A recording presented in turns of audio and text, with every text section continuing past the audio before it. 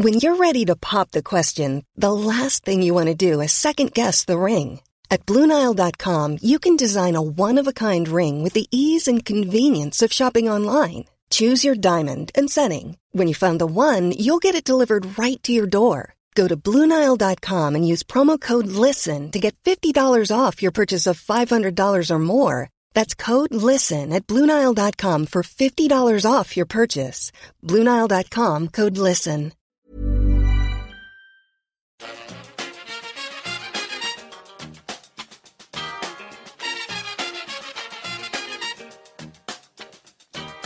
Bring it fast. Bring it to. Hello and welcome back to the EPL Roundtable. I'm your host, Kevin DeVries, and as always, if you'd like to reach us at the podcast, you can do so by either tweeting us at EPL Roundtable or emailing us at eplroundtable@gmail.com. All right, we are here with an Arsenal update here on Transfer Deadline Day, joined by Dan, who you can find on Twitter at @the_jersey_fits. Dan, not too much motion from you today. There was a brief flirtation with Nkunku that might happen, but instead it does just end up being Denis Suarez, which has been reported on and off basically this whole month. How excited are you to have gotten him over the line? I'm not excited and I'm not negative. I'm completely lukewarm about the entire thing. Hot takes. But yeah, it's on loan with. I think it has an option to buy. I think it was reported. Obviously, that's not going to be announced. But I don't think I have no idea if he's good. Nothing suggests, wow, this is a really hidden talent guy. His numbers suggest he's just kind of an average attacking midfielder. Nothing particularly special. Not trash, but not special. If he's just a loan for a body for the season, I've got no qualms with that. That's fine. If we exercise an option to buy, then maybe I'll be a bit more frustrated. But for now, that's just a loan. It's fine. Totally. It's a body. I can't complain. Yeah, the interesting thing about signing a player like this is he doesn't have a whole lot of senior team minutes, and he's already played in 6 different positions on the pitch for Barcelona this season. Where do you think he fits into the club talent-wise? Does he step into the starting 11? And when he does play, where do you think you'd most use him under Emery? Again, as you said, it's kind of tough to tell because of how little he's played at senior level. But from what I know, it is tough to tell where he's going to fit in because Emery plays a different formation seemingly every other game. And then different ones before and after halftime. Yes, that too. We're going to have played 76 different formations by the end of the season, 2 for each game. But he can be used as both a winger and an attacking midfielder. So he could be a wide player in the 4-2-3-1. He could be behind the 2 strikers in the 3-5-2. Could be behind 2 strikers in the 4-1-2-1 or 4-1-2-1-2. I could see him in any of those positions. As far as talent-wise, again, like we've said a couple times already, it's tough to tell. But considering he doesn't have anything that jumps out as wow, this guy's really good. Behind Ozil, probably behind Ramsey. For attacking midfielders, I'm unsure about the pecking order between him and Mkhitaryan. We'll see how he plays. Wide players, not sure if he's ahead or behind Iwobi. Again, see how he plays. And we don't really have that many wide players, so yeah, he's probably ahead of everyone else except maybe Iwobi and maybe Mkhitaryan, because we don't know. And if Aubameyang's used wide, I'd rather play him, but they're not really similar at all, so weird comparison. Yeah, it does seem strange, because for me, it seems like the obvious place to play would be on the right wing, because Mkhitaryan hasn't really been played all that much, but I know there have been some other, I assume, fitness issues there, which is why he hasn't always been involved. Yeah, he's got a metatarsal injury. He's coming back this month, I think. Yeah. But it just seems like you've needed wing help for a while, and so I guess I'm just assuming he'll end up there. But if you keep playing Lacazette and Aubameyang together, maybe there isn't a slot there? Yeah, I would assume that he'd be played as a winger as well. But like you said, and like I said, we have no idea what formation is going to be played. And while we did play a 4-2-3-1 a couple times lately, that hasn't been what we've been playing primarily. And what the formations we have been playing, whether it's the diamond or the 3-5-2 with Alexet and Aubameyang up top, they haven't had wingers. So maybe this means we're going to shift back to the 4-2-3-1. I think that is Emery's preferred formation, though I wouldn't use it, but I wouldn't do a lot of things. You wouldn't do a lot of things in general, or with this squad? Not with this squad. As a formation, it's fine, but with the players we have right now, that would force Aubameyang wide. We don't really have any two players, I think, who combine perfectly to make a midfield two. It's kind of like one way or another, it's either too defensive or not defensive enough, especially with Emery's natural conservatism. I think it would lead to being too defensive a lot. So yeah, as a formation for the squad, I don't really think it's where I would go, but it's also kind of the only obvious one I see Suarez fitting into, unless, I don't know, Emery clearly doesn't like Ozil, so maybe he wants to use him as a 10 and over Ozil, which would have my blood boiling, but I don't know, maybe he'll do that. Yeah, there were some talks of potential other moves throughout the window for those wing spots in particular, with both Carrasco and Perisic mentioned. Obviously, neither of them ended up coming. Were you bummed out about either of those being misses? I was very happy we didn't sign Perisic, at least on a permanent deal. Again, a loan is a loan is a loan. It's whatever. If it's not a permanent deal, if it's a body for 6 months, I'm fine with it. I can't really have too many complaints. There's not that much risk involved in that. But buying I think Perisic either just turned 30 or he's about to turn 30. And I've never thought he's been that great. I mean, he turns 30 on the 2nd of February. I never thought he's been that great.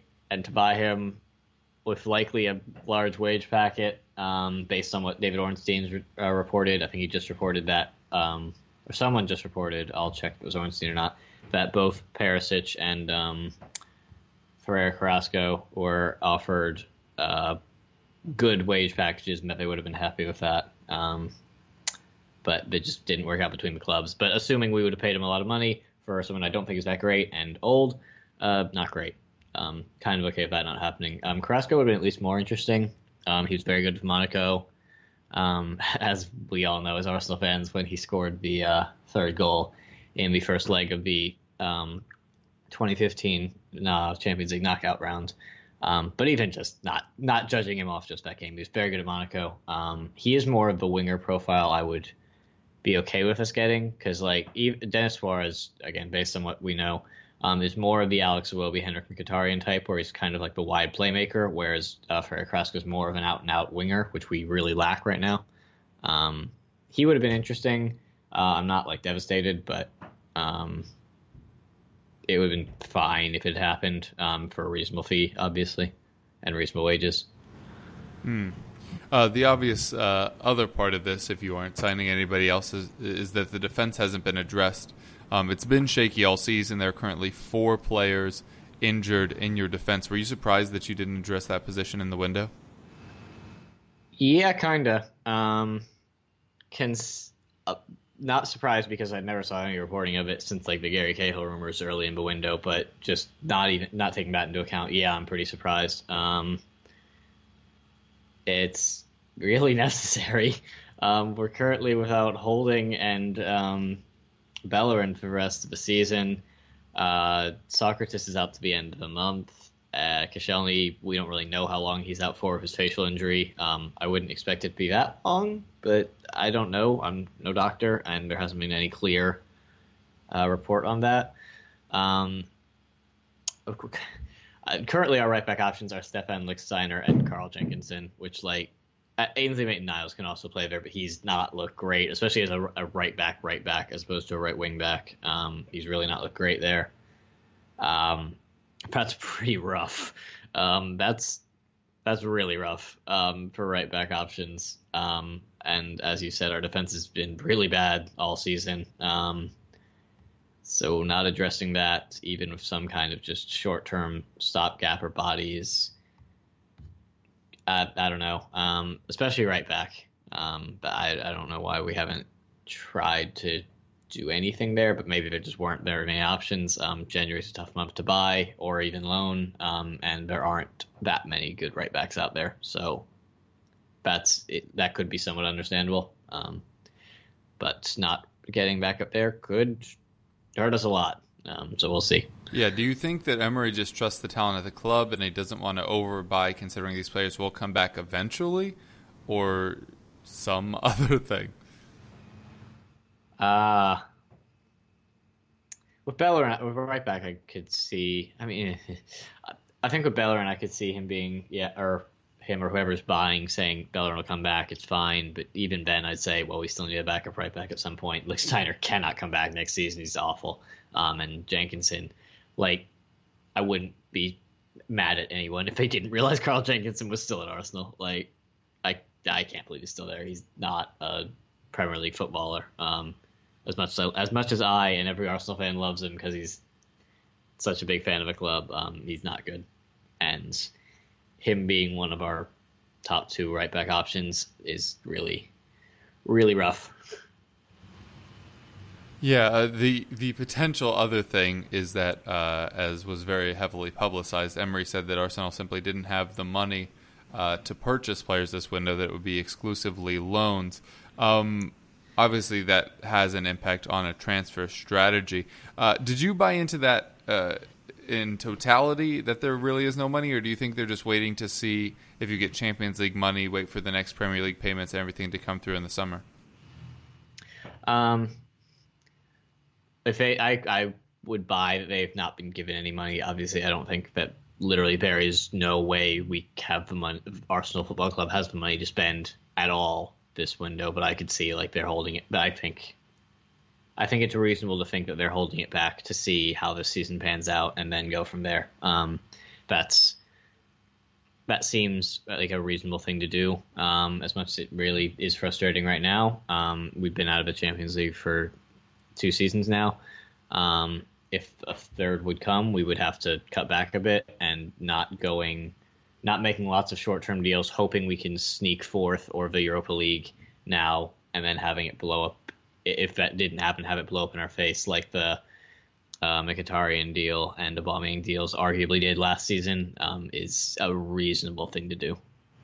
Yeah, the downside of that is that you probably won't get the kind of push you got in the second half of the season from those deals. So without signings outside of Denis Suarez, do you feel that your chances of top 4 have changed at all or been improved? Definitely not by signings, no. The only way I would think our chances have improved is Chelsea just look like they're actually maybe imploding. That's kind of our best bet right now, in my opinion. And that United don't catch us. That could happen. They've already they caught us and tied us. Now we're back ahead. But yeah, I don't think our signings have improved it. I think our chances have probably improved from the last time I was on, just because Chelsea looked like a mess. But I still don't think they're that great. Yeah, it's definitely getting interesting because a month ago we thought we knew what the situations were. And as you say, Chelsea getting worse, United getting better, but United have been on an incredible run, and their fixtures are about to get a lot tougher through March. So yeah, we'll see where all of those things land. With the window shut, with that kind of prognostication for the rest of the season, how would you grade this window for Arsenal? Probably just a C, just basically nothing happened. But again, I could totally be wrong on Denis Suarez. He could be amazing, but I'd be willing to bet he's not. So that's whatever. If they don't purchase him long term, or that he turns out to be all right and they do purchase him long term, then it's not a negative. But unless he's great, it's probably not a positive either. So just to see, just because nothing's happened. Yeah, like you said, the Suarez deal is a very good one because it is a loan with the option to buy. So if he is good enough, you could end up picking that up. Although, as you said, this could just be a stopgap. Just see what you have at the end of the year and then reassess. Do you think there's any possibility that Emery is not your manager next season? There's been no indication to think he won't be. So I'd say the chances are extremely low right now, but that could change based on results. But if you gun to my head, I say Emery's probably our manager next season. Yeah, not trying to ask for his head, just that's a factor in all of these transfers is, are they holding off just in case? But I think it just makes sense that, this is his first season. He's had all these injuries, came into a squad that finished last season probably about where you're going to finish this season, and then just kind of build from there. Yeah. All right. Well, Dan, thanks so much for coming on today. If you want to tell the folks where they can find you, now would be a good time. Yeah, thanks for having me on. You can find me on Twitter at @the_jersey_fits. Great. Thanks again. I usually wish guests good luck to their team for the rest of the season, but I'm sure not going to do that. I'm sure we will speak soon.